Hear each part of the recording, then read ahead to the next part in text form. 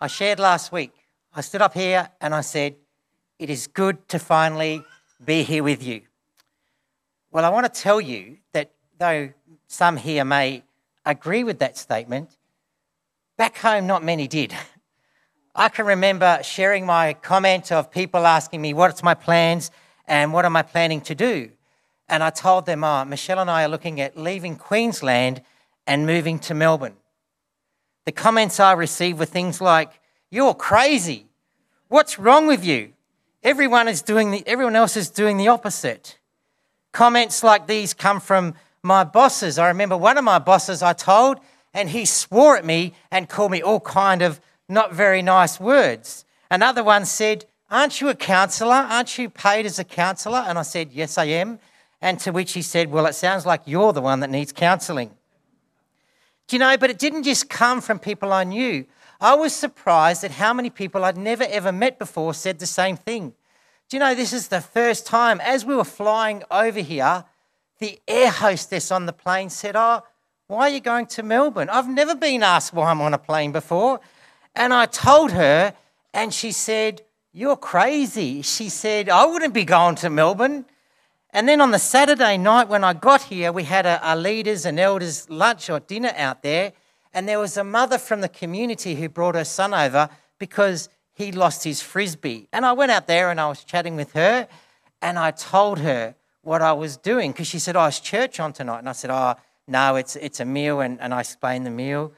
And I said, I live in Queensland and I think of moving here.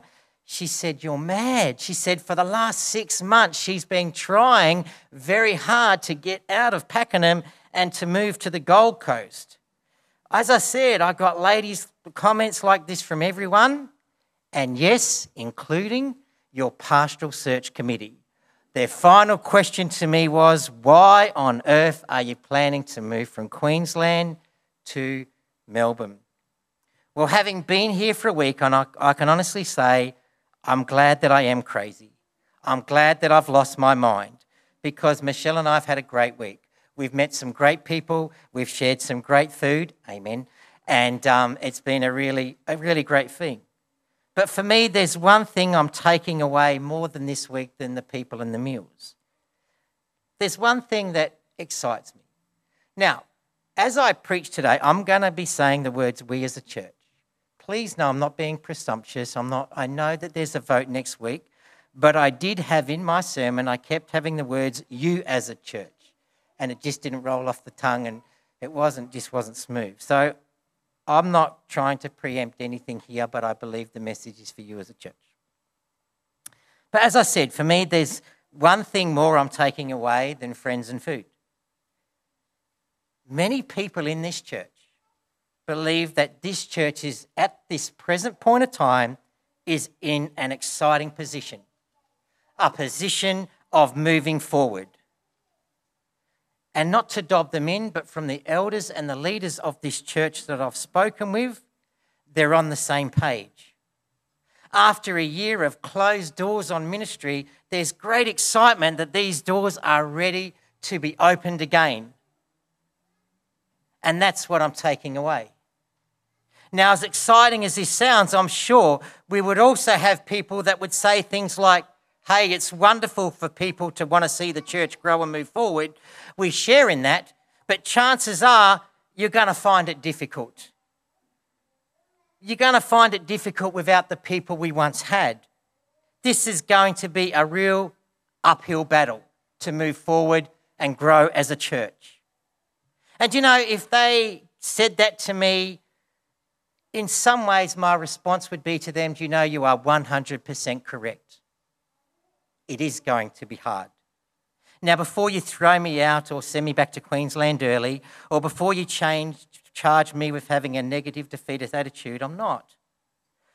I'm only trying to get us to think about something. What will a journey be like for this church moving forward? How hard would it be? I remember when I got to Queensland, I said, one thing that you're going to learn from me passionately is AFL is real football. That's what you're going to learn from me. Well, I can tell you, I've been there for 14 years. I've preached it, I've lived it, I've displayed it, and there are still people to this day that refuse to listen. In fact, they hate the message. Do you know, I see that's where not just this church, but the Christian church is at today. We are going out into a world that refuses the message. They despise the message. They don't even believe in the message anymore. No one wants to be pointed out, hey, you're a sinner. You've done things so bad that you are separated from God. And so if we're going to go out and do that, what's that journey going to look like? It will be hard, it will be challenging, and it will be time-consuming. So if you're saying, yeah, I do want to be a part of a church going forward, I do want to be a part of a growing church, then in a way, that's what you're signing up for. Seriously, you're signing up to move in a direction that's going to be hard, that's going to be challenging, and it's going to be time-consuming. The reason I'm focusing on this morning is because I read something in one of my devotions late last year. And it was a time in my life that was a real struggle and a real battle. This was the time when I'd finished all my interviews with the Pastoral Search Committee and an elders. And this was the time where I was really struggling and battling with the thought, do I really want to make the cost and move to Melbourne? Do I really want to start a ministry all over again? Do I really want to leave my country lifestyle and my relationships that I have in Melbourne to just start all over again? I remember thinking perhaps everyone making those comments to me that I mentioned before, maybe they're not just mere jokes. I mean, nearly every single person made the same comment to me, even those that knew me well and didn't know me from a bar of soap. And I started to think, well, maybe this was God's way to try and get through this thick skull of mine. You move forward in this area, Garth, then be warned. It will be hard, it will be challenging, and it will be time-consuming. You would have lost your mind. But as I said, it was at this very time that I received some great encouragement and challenge from a devotion that I read, and it spoke to me. Well, you guessed it, because of what I've discovered this week, because of the people's great desire to see this church move forward and open up ministry doors again, I believe God wants me to bring the same message of verses and encouragement and challenge to you today. Can I just pray first? Father God in heaven, I thank you for that your word doesn't contain the word of God. Your word is the word of God. And Father, I pray that as we open up our words today, Father, if there's anything that's not of you, I pray that you'll erase it from these people's minds. But Father, above all, I pray that you'll challenge us, you will encourage us, and that you will give us a passion to serve you wholeheartedly. In Jesus' mighty name, amen. Sorry, I never normally drink when You guys must make me nervous. What's the reading? The reading I was reading was Acts chapter 20. Acts chapter 20 is where Paul is saying goodbye to the elders at the church of Ephesus because he believes he's been called to go to Jerusalem. He tells the elders that he's not sure what's going to happen to him, but he knows that God's told him to go. But on top of that, God's also told him something else. Through the Holy Spirit, God's told him that he will face hardships, so much so that he would spend time in prison. I really hope that if I get a yes next week, I don't follow Paul's footsteps and end up in prison. But Paul knew that he was about to walk into a situation that was going to cost him dearly. So much so, he was going to end up in prison. Paul knew wherever he went in Jerusalem, there would be trouble, there would be pain, and there would be persecution. Some of his friends warned him to protect himself and encouraged him to look for other ways. But I guess if you read, we would know the great apostle Paul was not the kind of person who ever ran away from a difficulty or a challenge that God put on his life. We find his response to his friends in Acts 20, verse 24. This is what he said to his friends. But I do not consider my life worthy anything to myself, so that I may finish my course and the ministry that I've received from the Lord Jesus, to testify to the good news of God's grace. Wow. What a bold statement. I was really challenged when I read this. For me, Paul uses three phrases that stood out boldly in his testimony. He says, my life, my course, and my ministry. And today I want to look at them individually. Let's see if we can discover some secrets, dare I say, that Paul had. And then more importantly, how can we apply them to our life and to the life of a church that's reopening and moving forward? The first thing he says is my life. Paul says, I do not consider my life worth anything to myself. Do you know, as I said, I work in a school. If kids make this kind of comment, chances are we would have them on a mental health plan quick as lightning. Chances are if you heard someone or read someone make this comment, you would be quite concerned for that person. So much so that we would try to come up with some nice, encouraging words to give that person. Things like, oh, don't say that. Don't beat yourself up. Always remember, you're special. You're loved. You have so much to offer. But Paul definitely wasn't in a depressed state here. He was just stating a truth he believed. More importantly, he was just stating a truth that he learnt. Where did he learn it? He would have learned it from Christ himself. You will remember in both Matthew and Luke's Gospels, Jesus said to his disciples, whoever wants to save their life will lose it. Whoever wants to be my disciple must deny themselves, take up their cross and follow me daily. You'll notice that Paul doesn't say, I do not consider my life worth anything. His wording is this, I do not consider my life worth anything to myself. Paul knew his life was worth something, but the worth wasn't in himself. He did not make his own life the dearest thing. There was a question put to me when I met on Saturday night with the leaders and pastoral search committee, and one of the fun questions was, what kind of music do you like? And I said anything from the 80s. But I'm a huge Billy Joel fan. I love Billy Joel. I've seen him in concert quite a number of times. Well, Billy Joel had a song called My Life. And in this song, he has the line, I don't care what you say anymore, this is my life. Go ahead with your own life, leave me alone. Whenever the Christian talks about their life, words like that should never come out of our mouths. Your life is a gift from God. In him we live, in him we move, and in him we have our very being. Even before you were born, God knew you and had a purpose for your life. He knew your talents, he knew your abilities, and he knew your interests.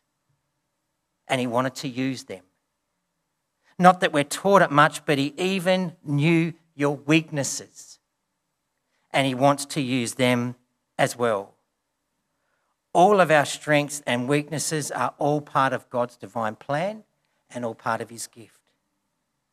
God gives us natural life, but once you put your faith and belief in Jesus Christ, once you make him Lord and Saviour of your life, you also have a spiritual life. God made you, which is your physical life, and God saves you, which is your spiritual life. So the starting point, I believe, for any Christian learning how to deal with life during tough times or whatever times is know this. The life you have physically and spiritually is a gift from God. You know, I've made this comment to people and Christians over the years, your life is a gift from God. And I always get, yeah, I know that. Everyone knows our life's a gift from God. Well, I never end it there, and I never let them get away with that. Because I always say, okay, if you know your life is a gift, then I have a great question for you. What's the purpose of the gift? Sadly, to which I'm often met with silence. Imagine if you went and bought your family the biggest flat screen TV you could find. And you went and bought it for them as a gift and you gave it to them, and then they ring up and say, oh, Mum and Dad, thanks for the gift. We're using it. Can you please come over? We want you to see it. And you get over there and you find that they've screwed 4 legs to the TV and they're eating breakfast of it because they're using it as a table.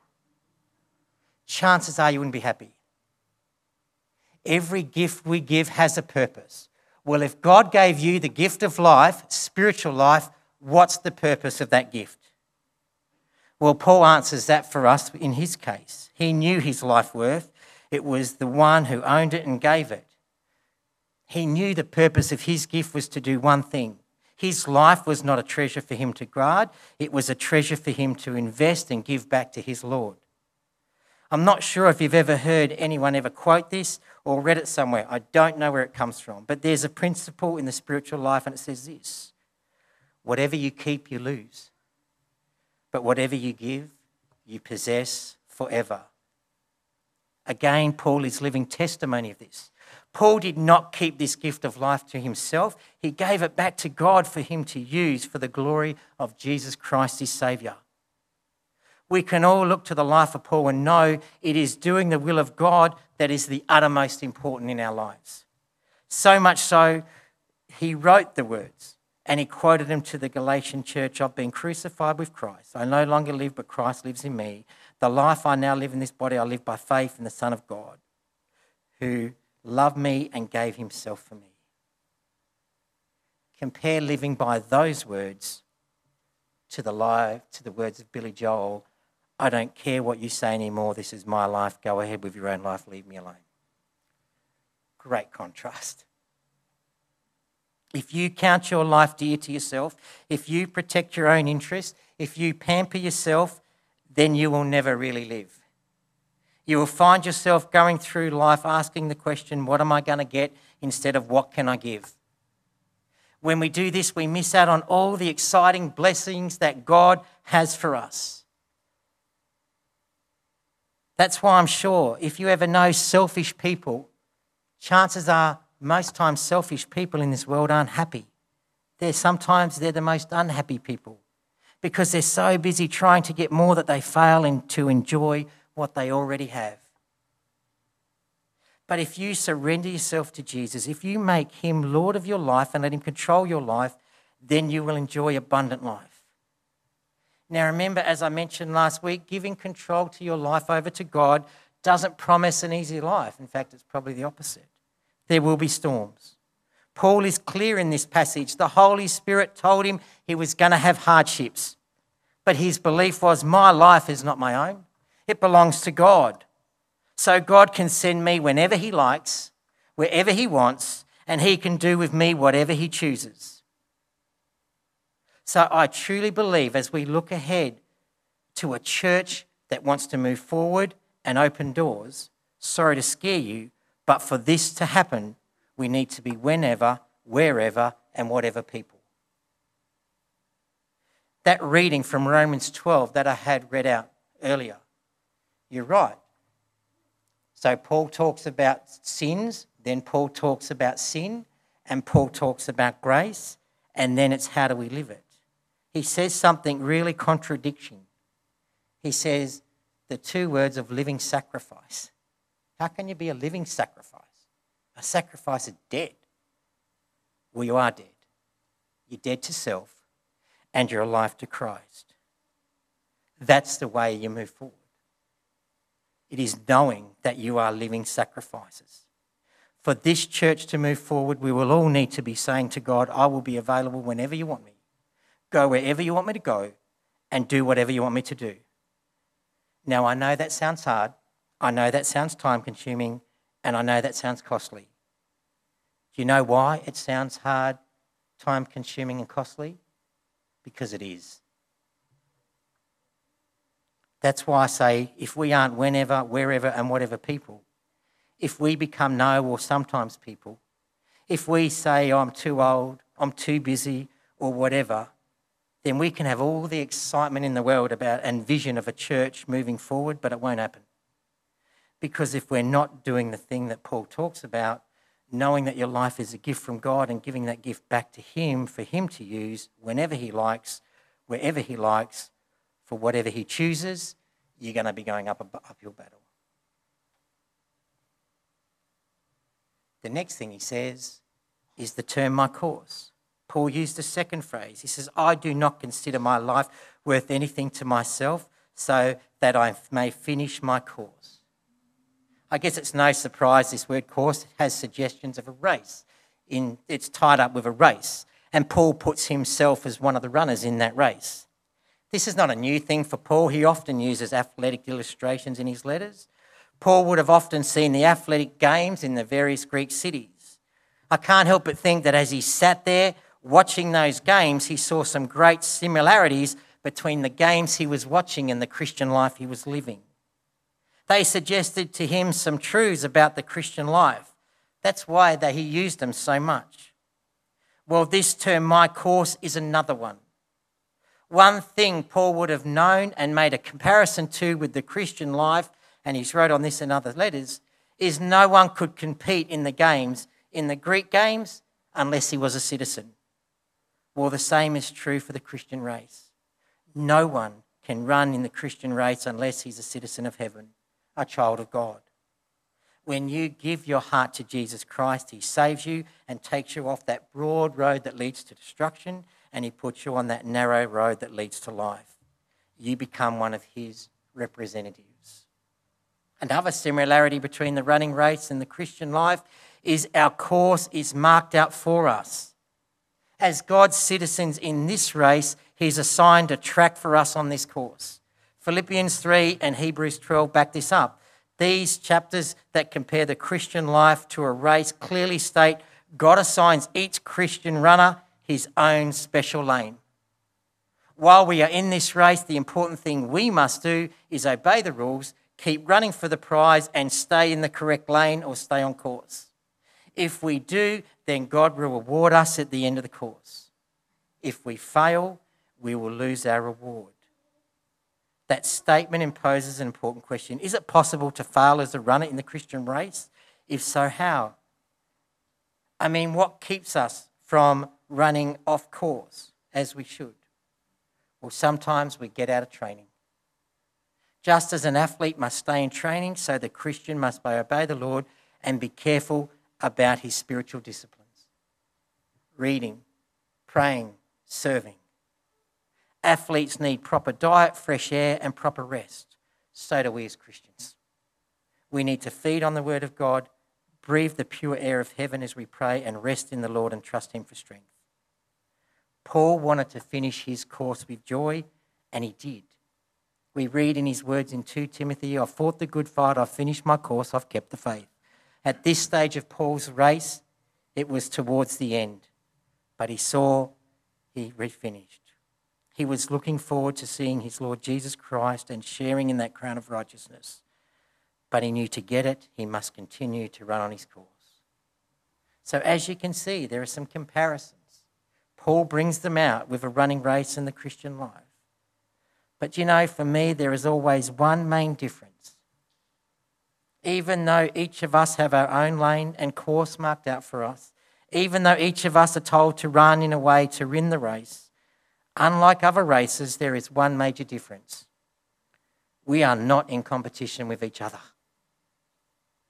One truth that sets the Christian life race apart from every other competitive race is this: all of us can win the race and get the reward. So while it's true we're not in competition with every other Christian, the race, however, is still a competition. Do you know who the competition is with? Yourself. Each day, as you are living for Christ, we should be asking ourselves, am I further along the course today than I was last week? Or have I slipped back and lost ground? Please don't measure yourself by some other Christian. Measure yourself by the plan and course God has made for your life, the prize he wants you to win.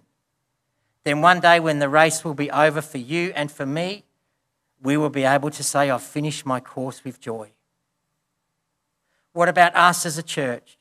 Does God have a course or a lane for us? Well, from my week here, I believe, yes, he does. And people can see that course. Well, let me encourage all of us. Keep your eye on that goal. Let us be sure as a church we're running in the lane God has assigned to us.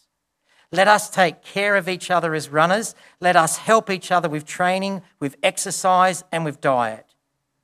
How do we do that? Well, that's by living out Paul's last statement. My ministry. The last statement of the three phrases that Paul uses in Acts 20:24 is my ministry. The ministry which I have received from the Lord. His life was a gift from God. His course was assigned by God. And while he was running that course, he wanted more than anything to fulfill the ministry the Lord had given him. Paul knew his ministry. He tells us what it is. It is focused on sharing the grace of God. That word grace is a marvellous word. The literal meaning is unmerited favour. It carries with it the idea of God's free gifts to people who do not deserve it. But it's more than that. Grace is God's favour. You cannot earn it. You cannot merit it. And you can only receive it by faith. Grace means that God does for you what you cannot do for yourself. Grace means that God gives to you what you could never earn or you never deserve if you tried for 1,000,000 years. Paul believed his ministry was to be a great ambassador of that great grace of God. I can't help but think what a great job he did in fulfilling his ministry. I mean, not that he would have known it, but how many Christians have been blessed, challenged and changed by reading the words Paul wrote about the grace of God in our Bibles? Can you imagine our Bibles without Paul's writings? What a tragic loss that would be. What about you? Do you have a ministry? Do you believe, like Paul, that God has a course for your life that involves doing something wonderful for him? If so, then the most important question we can answer is being able to identify and know what that ministry is.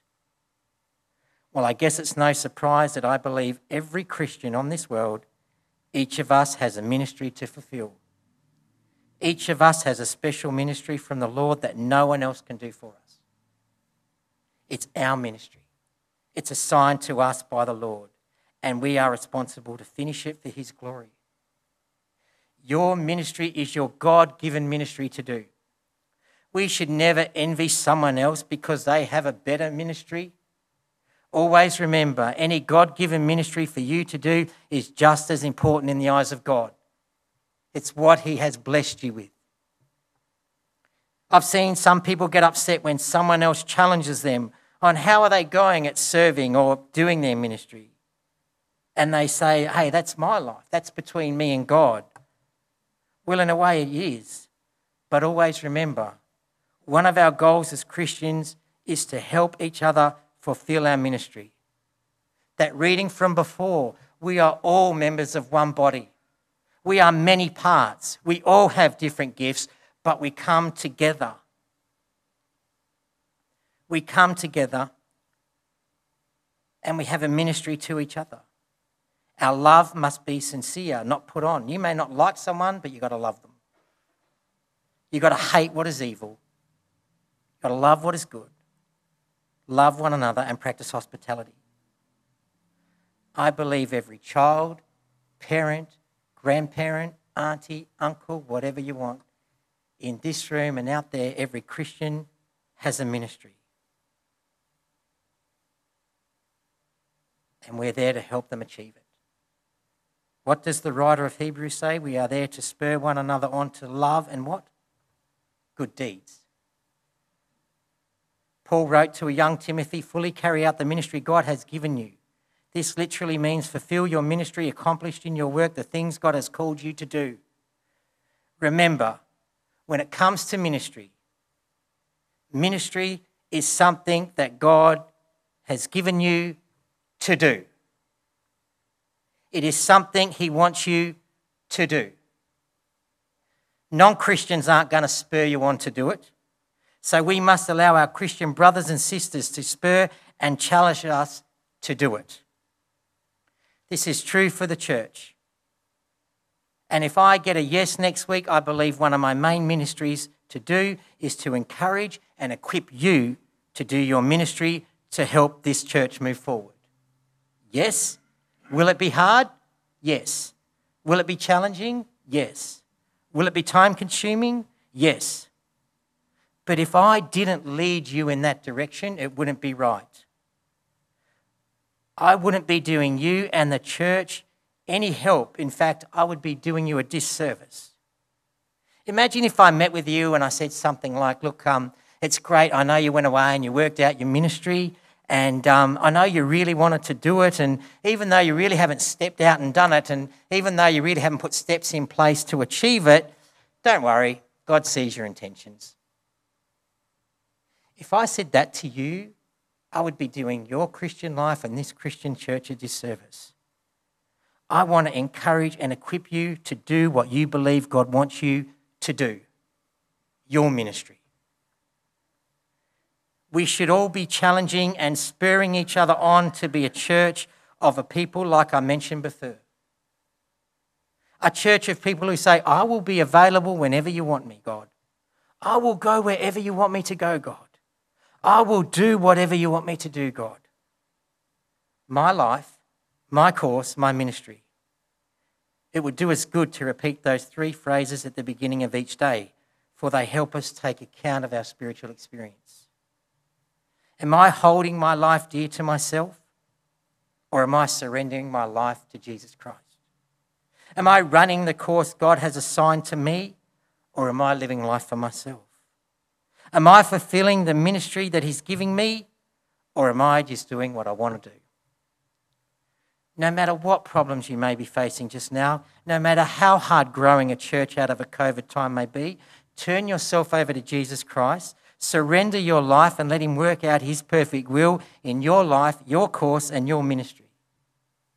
If everyone in this church and every church did that, then it would be incredible to see what impact that would have on a church that has gone through 2 years of closed doors. May God equip you, may He encourage you, and above all, may He strengthen you to do what He's called you to do. Amen.